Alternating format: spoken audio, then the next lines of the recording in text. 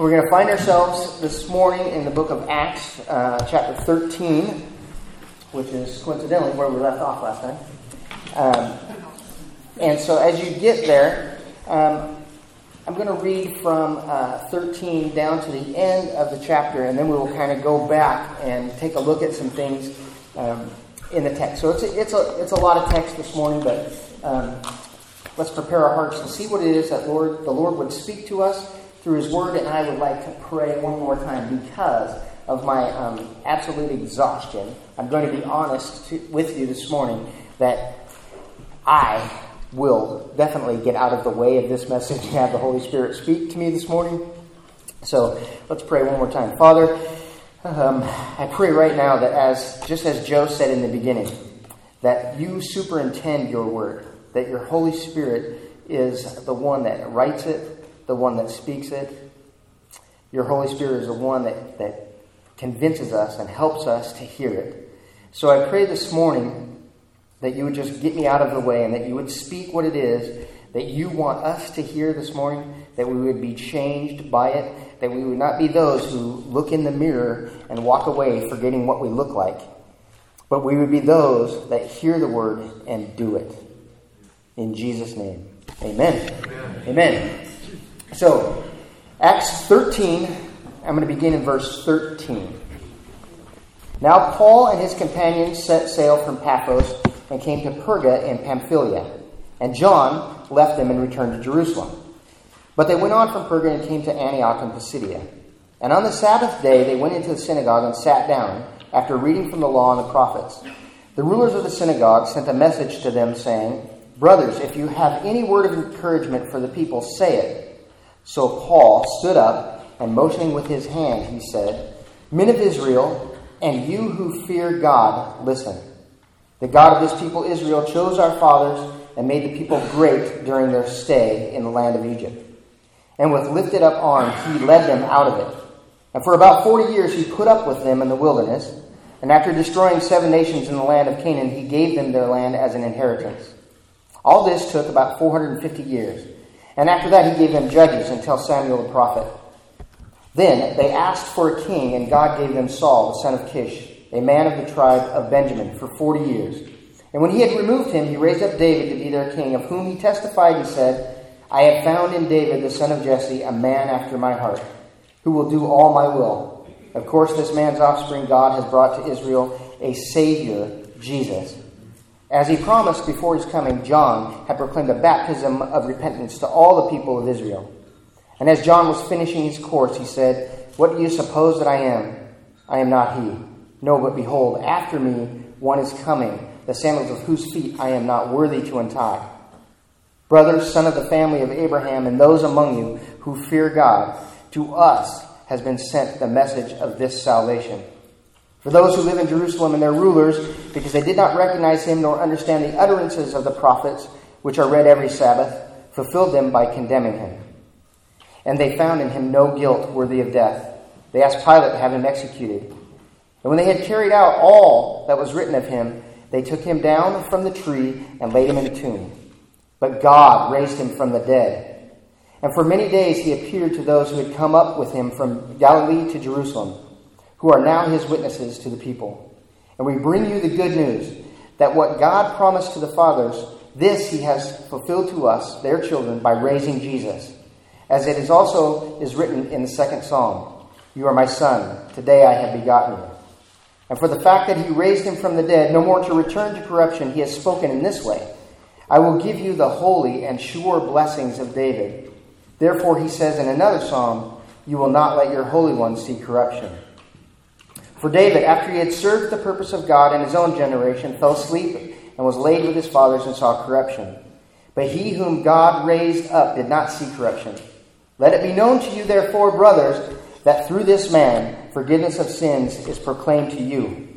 And by him everyone who believes is freed from everything from which you could not be freed by the law of Moses. Beware, therefore, what is said in the prophets should come about. Look, you scoffers, be astounded and perish, for I am doing a work in your days, a work that you will not believe, even if one tells it to you. As they went out, the people begged that these things might be told to them the next Sabbath. And after the meeting of the synagogue broke up, many Jews and devout converts to Judaism followed Paul and Barnabas, who, as they spoke with them, urged them to continue in the grace of God. The next Sabbath, almost the whole city gathered to hear the word of the Lord. But when the Jews saw the crowds, they were filled with jealousy and began to contradict what was spoken by Paul, reviling him. And Paul and Barnabas spoke out boldly, saying, "It was necessary that the word of God be spoken to you first, since you thrust it aside and judge yourselves unworthy of eternal life. Behold, we are turning to the Gentiles. For as the Lord has commanded us, saying, I have made you a light for the Gentiles, that you may bring salvation to the ends of the earth." And when the Gentiles heard this, they began rejoicing and glorifying the word of the Lord. And as many as were appointed to eternal life believed. And the word of the Lord was spreading throughout the whole region. But the Jews incited the devout women of high standing and the leading men of the city, stirred up persecution against Paul and Barnabas, and drove them out of the district. But they shook off the dust from their feet against them and went to Iconium. And the disciples were filled with joy and with the Holy Spirit. This is the word of God. Amen. Amen. So last week we looked at unity in the church under and by the direction of the Holy Spirit to go and make disciples. We looked at some of the things that looks like. Today I want to look at a detail more of how. How is it what does this look like as you go and make disciples? What are some factors, some things that we see in place that are consistent with what that gospel witness looks like as we are going out and making disciples? So to give us just a little context of the whole chapter, I want to go backwards a little bit. And so in the church, we see that leaders emerge. Men are set apart for the teaching of the word and the public proclamation of the gospel. These men were sent on a 1.5-year journey. If you could pull up the map there for me, Thomas. They're sent on a 1.5-year journey. They begin in Syria. They travel through what is modern-day Turkey. Then, when they do this, they bring this report back of all the Lord had done back to the church in Antioch, Syria. These men, they found common ground with those outside the local church context, yet they were met by opposition. The teachers, though, they did not waver in the message. And the ones to whom God sent them were converted. I want us to be careful to hear that. The ones to whom God sent them, they were converted. God sent them for a specific person to hear the message. Those that God intended to hear, receive, and obey the message were indeed converted. To me, as I look at this is really good news, because it's a truth that we can bank on, that the gospel of Jesus Christ will prevail. It will prevail. It just may not prevail sometimes in the way that we think it ought to, especially if you really love and care for somebody and you want them to come to saving faith in Jesus. You want so bad for them to come to faith in Jesus. And you pray for them and incessantly pray and pray and pray. Family members, people you love, neighbors. And yet they don't. And yet they don't. But you can trust this, that the gospel of Jesus Christ will prevail. That those that God intends to receive and obey that message will. It's a guarantee. He cannot not accomplish what it is that he has set out to accomplish. I love taking a look at that truth. One of the things I want to take note of is that the goal in this journey, so we listed a lot of places that Paul and Barnabas were sent off to. And it kind of goes in rapid succession from one place to the next place and to the next place. But what we should note is I want to note the goal of the whole journey. And the whole of the goal journey was about converting people to be believers, right? But it's also more than that. Because as he went from place to place, we should note that Paul established local churches. They became local congregations of believers who gathered together each week in each of these places that we talk about here in the Scripture. Because we're going to see that down the road that Paul is going to write a letter to these very people that he just went and planted these churches to. In a very short time, he's going to write a letter to them, a letter of correction, a letter of, hey, This is not the gospel that you received. Right? He's going to come back to this area of Galatia. And we will, this summer, look through the book of Galatians as we get there. And we see that it doesn't take very long. It doesn't take very long at all to fall away from the simple truth of the gospel. It's a simple truth. It's really simple. And I and you complicate this message a lot. We complicate it by all kinds of things. Because we forget one really simple truth. And we talked about it last week a little bit. It is by grace that you have been saved. It is a gift of God, not of yourself. Remember that. That's the thing that we often forget time and time again. That this salvation that I have in Christ is a gift. It was given to me by the giver of all good things. The giver of all good things gave me this gift of salvation. My understanding of who I am in Christ is a gift. I didn't earn it. I didn't work at it. It's not because I'm smart. It's not because I'm good and nice. It's not because you're good and nice. You are good and nice people. I would agree with that. But it's not because of that that you have been saved. It is because God is the giver of good things. And because of his nature, he is gracious, long-suffering, patient, merciful, and kind. He has given you the gift of salvation. He's given you the gift to even hear the word. To even hear it and understand it is a gift from God and God alone. So, I tried for years and years to mentally sort of think, I need to get my head around this. I need to get my brain around the Scripture to totally understand it. And I've come to the conclusion that I was using the wrong instrument to try to understand the Word of God. That if I just surrendered to him, surrendered to the fact, the idea that what is in here is the truth and it is the very Word of God, and that he has the power to change me, that him by his Spirit can convince me of these truths, then I can be saved.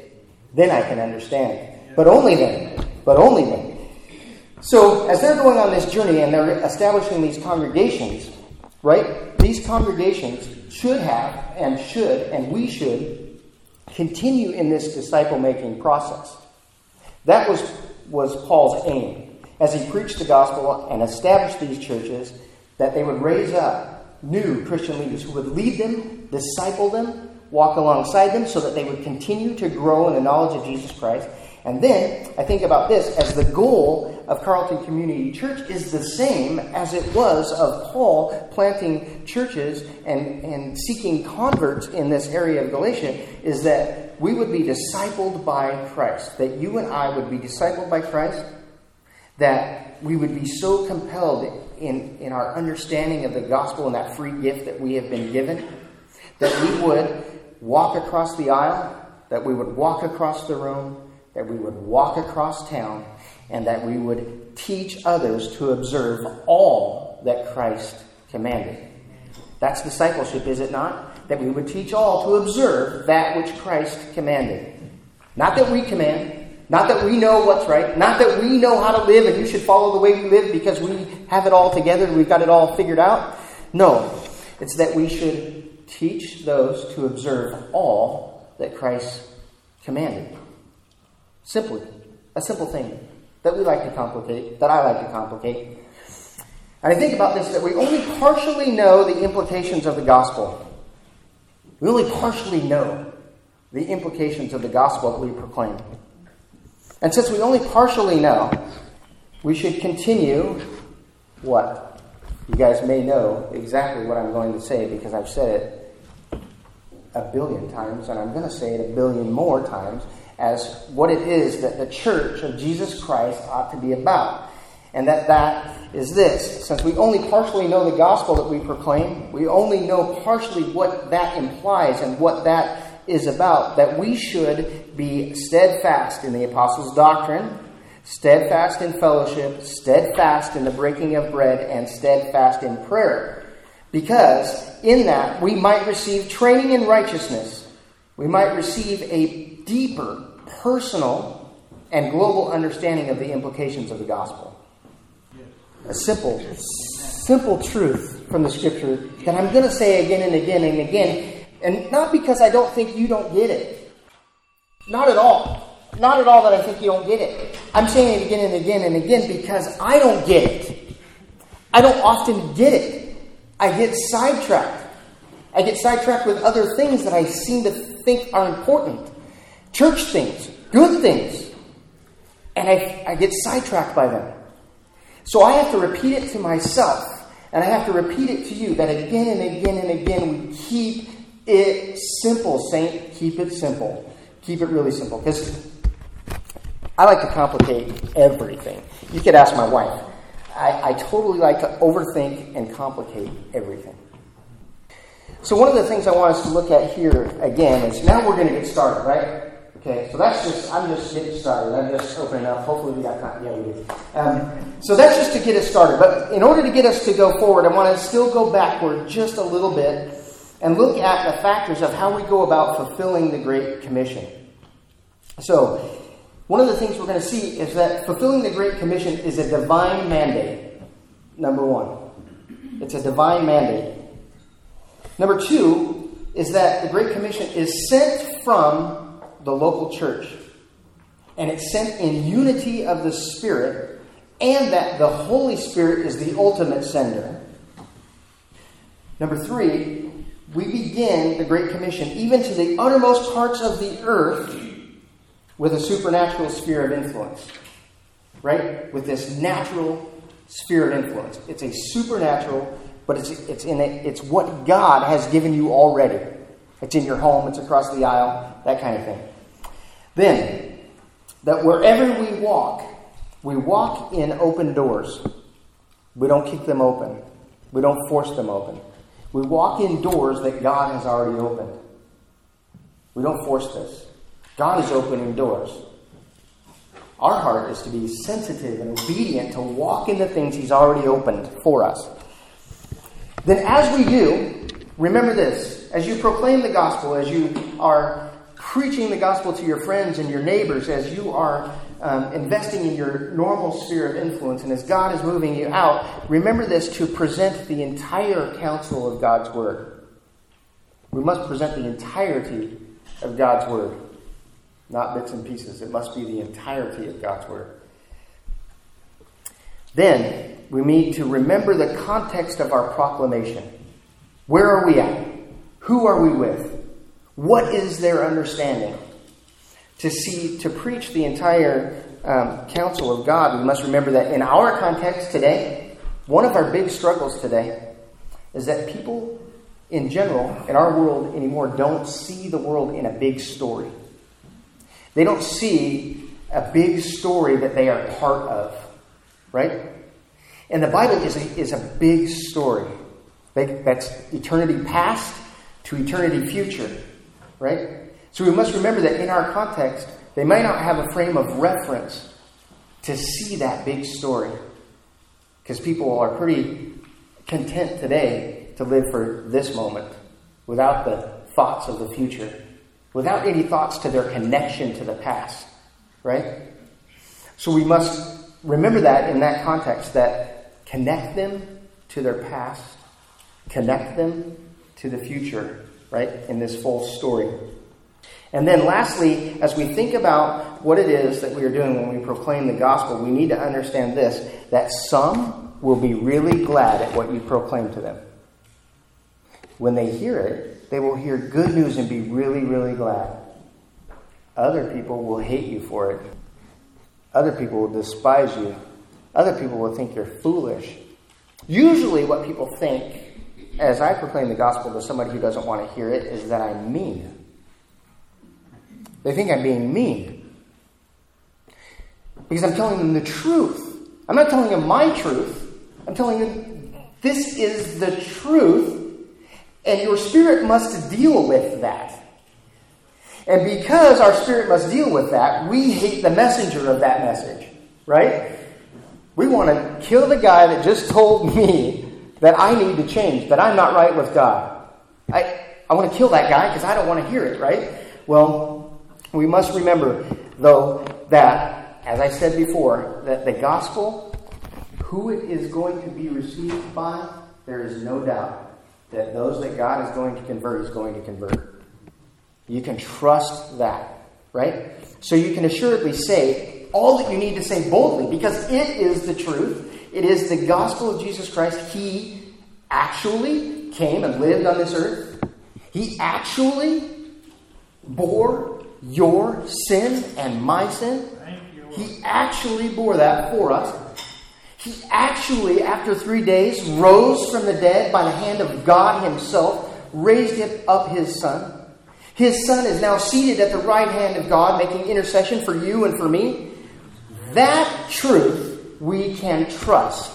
If the God of the universe can raise his Son up from the dead, the God of the universe can certainly save those that are lost. Can't he? You and I can't do that.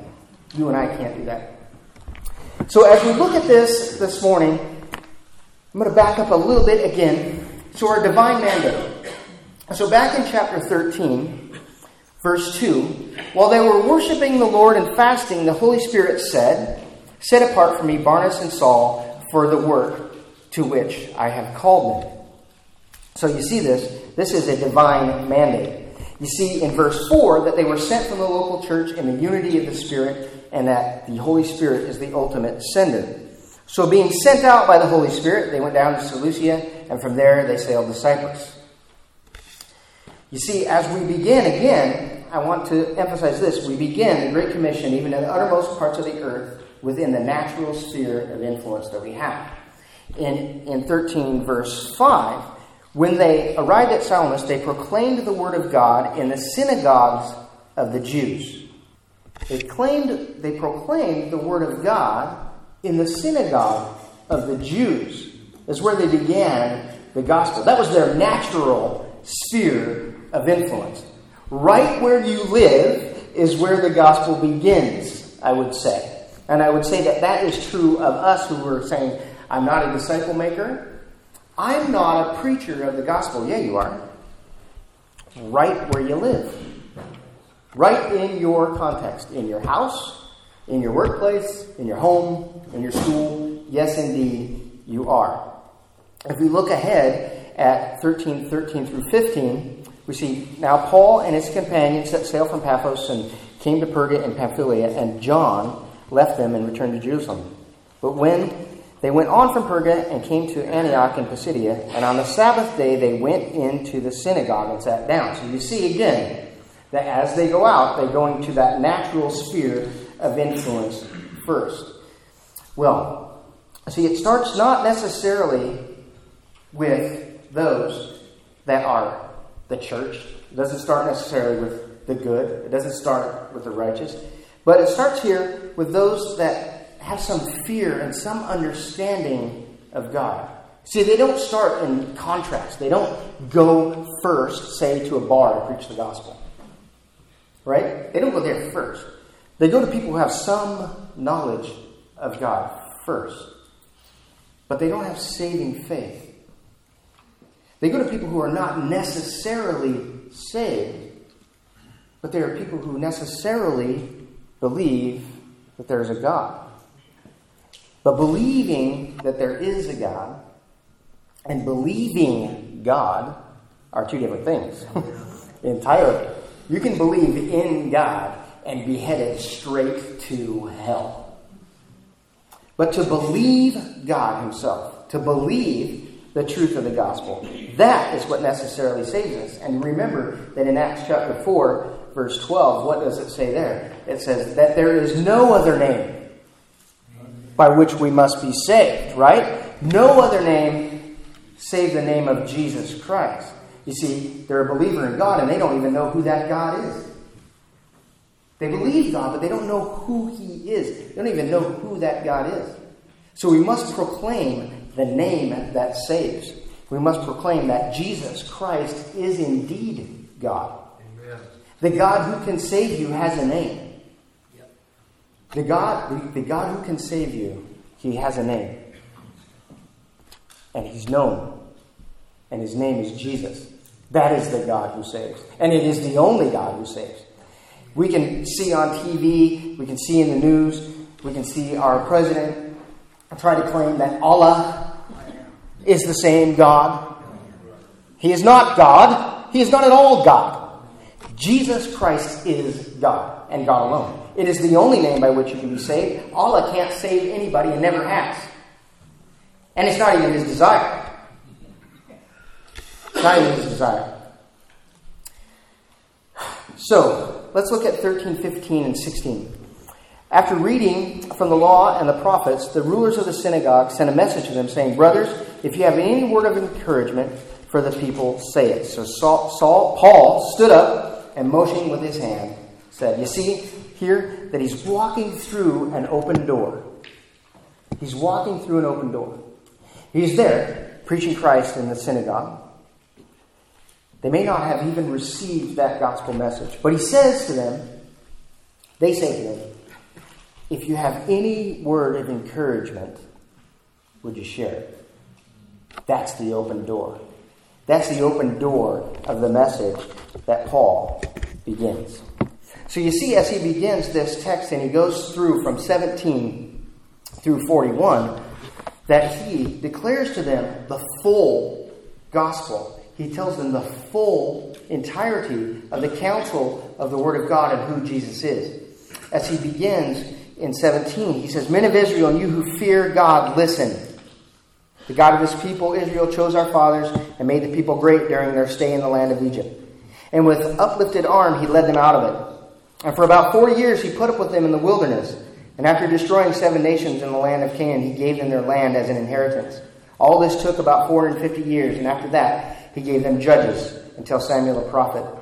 Then they asked for a king, and God gave them Saul, the son of Kish, a man of the tribe of Benjamin, for 40 years. And when he had removed him, he raised up David to be their king, of whom he testified and said, I have found in David, the son of Jesse, a man after my heart, who will do all my will. Of course, this man's offspring has brought to Israel a Savior, Jesus. As he promised before his coming, John had proclaimed a baptism of repentance to all the people of Israel. And as John was finishing his course, he said, What do you suppose that I am? I am not he. No, but behold, after me one is coming, the sandals of whose feet I am not worthy to untie. Brothers, sons of the family of Abraham, and those among you who fear God, to us has been sent the message of salvation. For those who live in Jerusalem and their rulers, because they did not recognize him nor understand the utterances of the prophets, which are read every Sabbath, fulfilled them by condemning him. And though they found him no guilt in him worthy of death, they asked Pilate to have him executed. When they had carried out all that was written of him, they took him down from the tree and laid him in a tomb. But God raised him from the dead. But God raised him from the dead. You see, there's the full gospel. The entire counsel of God includes all that God did in creation, all that God did in setting apart, separating his people, Israel, his ever-working plan of redemption as it's presented in the entirety of Scripture. That's what they proclaimed to him. But ultimately, mostly what they proclaimed to him was this. Notice how they talked about David as a king, and then they went to Saul as a king. I think that in all of our preaching and in all of our proclamation, we must remember this is the supremacy of Christ. What they spoke was the supremacy of Christ. They talked about things that they would understand. They talked about men that they would understand and have revered. And in their message, yes, that's all true. But there's one supreme.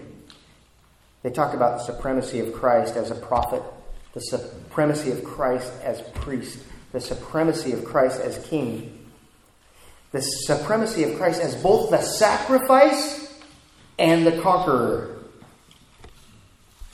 This is most evidenced by the declaration of Christ's victory over death, by the resurrection of God. So you see, if we hear this message this morning, and we are cut to the heart, then we are the elect of God. If you are cut to the heart. Let's read 32 through 41. And we bring you the good news, that what God promised to the fathers, this he has fulfilled to us, their children, by raising Jesus. As also it is written in the second psalm, you are my son, today I have begotten you. And as for the fact that he raised him from the dead, no more to return to corruption, he has spoken in this way, I will give you the holy and sure blessings of God. Therefore, he says also in another psalm, you will not let your Holy One see corruption. For David, after he had served the purpose of God in his own generation, fell asleep and was laid with his fathers and saw corruption. But he whom God raised up did not see corruption. Let it be known to you, therefore, brothers, that through this man forgiveness of sins is proclaimed to you. And by him everyone who believes is freed from everything from which you could not be freed by the law of Moses.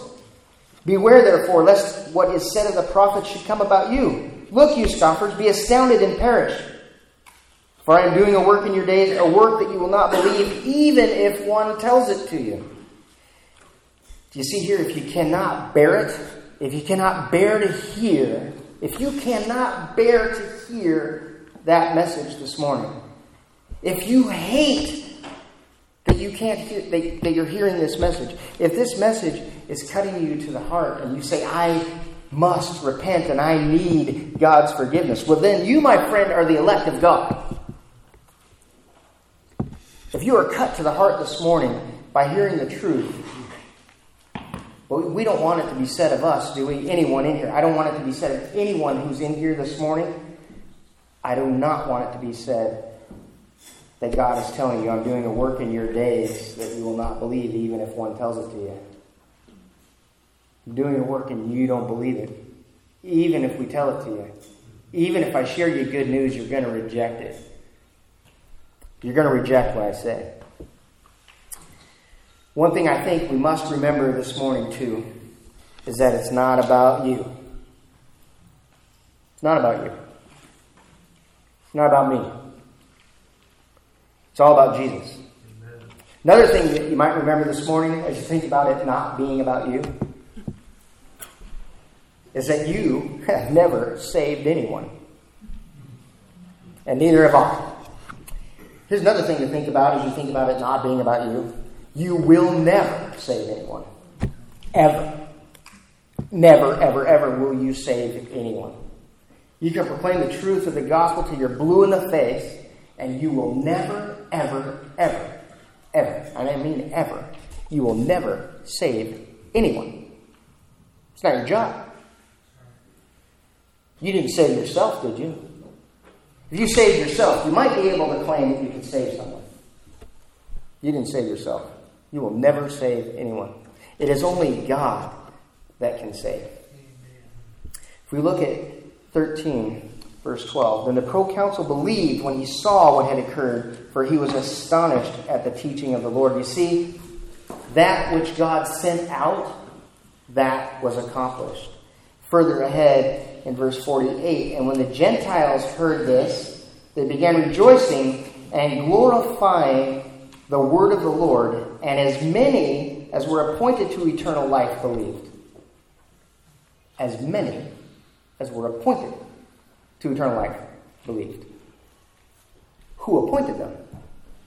Who appointed those to believe? Was it you? Was it me? Was it in your power to appoint somebody and say, that person should be saved? No. It's not in your power. It's not in your realm. It's not you who does the saving. It is God who appoints those to eternal life. It is God who appoints them. And again, let's think about this. Some will be glad at the gospel proclamation, and others will hate you for it. John 15:18 says, if the world hates you, you know that it has hated me before it hated you. If you were of the world would love you as its own. But because you are not of the world, but I chose you out of the world, therefore the world hates you. Remember the word that I said to you, a servant is not greater than his master. If they persecuted me, they will also persecute you. If they kept my word, they will also keep your word. But all these things they will do to you on account of my name, because they do not know him who sent me. If I had not come and spoken to them, they would not have been guilty of sin. But now they have no excuse for their sin. Whoever hates me hates my Father also. If I had not done among them the works that no one else did, they would not be guilty of sin. But now they have seen and hated both me and my Father. But the word that is written in their law must be fulfilled. They hated me without a cause. Does the world love you? Does the world around you love you? Or does the world around you hate you? Why would they hate you? Because you bear the truth. You bear the very marks of Christ in your life. They'll hate you for it. They'll tell you the truth. You tell them the truth, and they will hate you for it. One of the things that really can get us down is the fact that we shrink away from telling that truth because we know. Because you know without a doubt you're going to be rejected. You know for sure that you're going to go somewhere and you're going to claim the truth of the gospel and you are going to be rejected. And I don't know about you, but I have this tendency to avoid pain.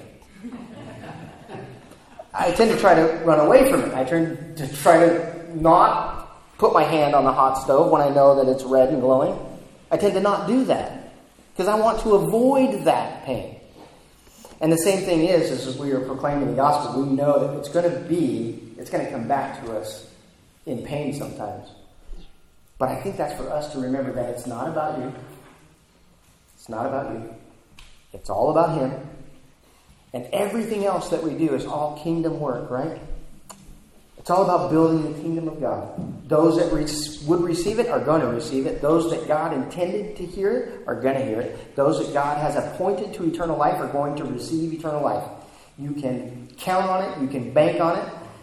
So it's like as we're in this room and say there's 100 people and you just proclaim the word of God. Maybe 2, but say it anyway. 98 might hate you. 2 will love you for it, for telling them the truth about the good news of the gospel, right? Say it anyway. Say it anyway. Because it's not about you. It's all about God. Let's look at verse 46 through 52 and then we will close. And Paul and Barnabas spoke out boldly, saying, "It was necessary that the word of God be spoken to you first, since you thrust it aside and judge yourselves unworthy of eternal life. Behold, we are turning to the Gentiles." I want to pause there for just a second. I didn't intend to, but as you see this, as you proclaim this truth to people, and they thrust it aside, and they thrust you aside, what is it that they're saying there? They've judged themselves unworthy of the gospel. They are judging themselves unworthy of the good news. If they reject you and they reject your word, they've judged themselves unworthy to hear it. That's a good place for them to be, isn't it? Because you're unworthy and I'm unworthy. Right? That's a good place for us to be. It's a good place for us to think about sympathetically with those that are rejecting the word. They've judged themselves unworthy. That's a person God can work with. So keep preaching at them. Keep telling them. Keep proclaiming that truth to them. So behold, we are turning to the Gentiles. For so the Lord has commanded us, saying, "I have made you a light for the Gentiles, that you may bring salvation to the ends of the earth."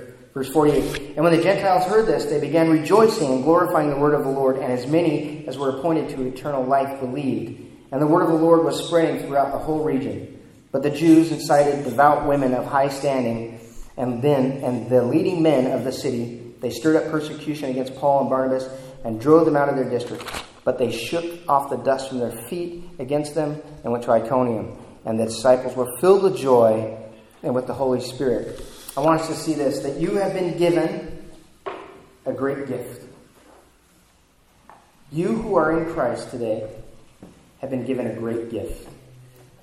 You've been given a gift of salvation. Your own salvation, that salvation, you are a partaker, a participant in God's grace. That grace was given to you that you might be a light in the world. That grace was given to you that you might shine Him wherever you go. And we need to know this, that some in the world love darkness rather than light. I was one who loved darkness rather than light.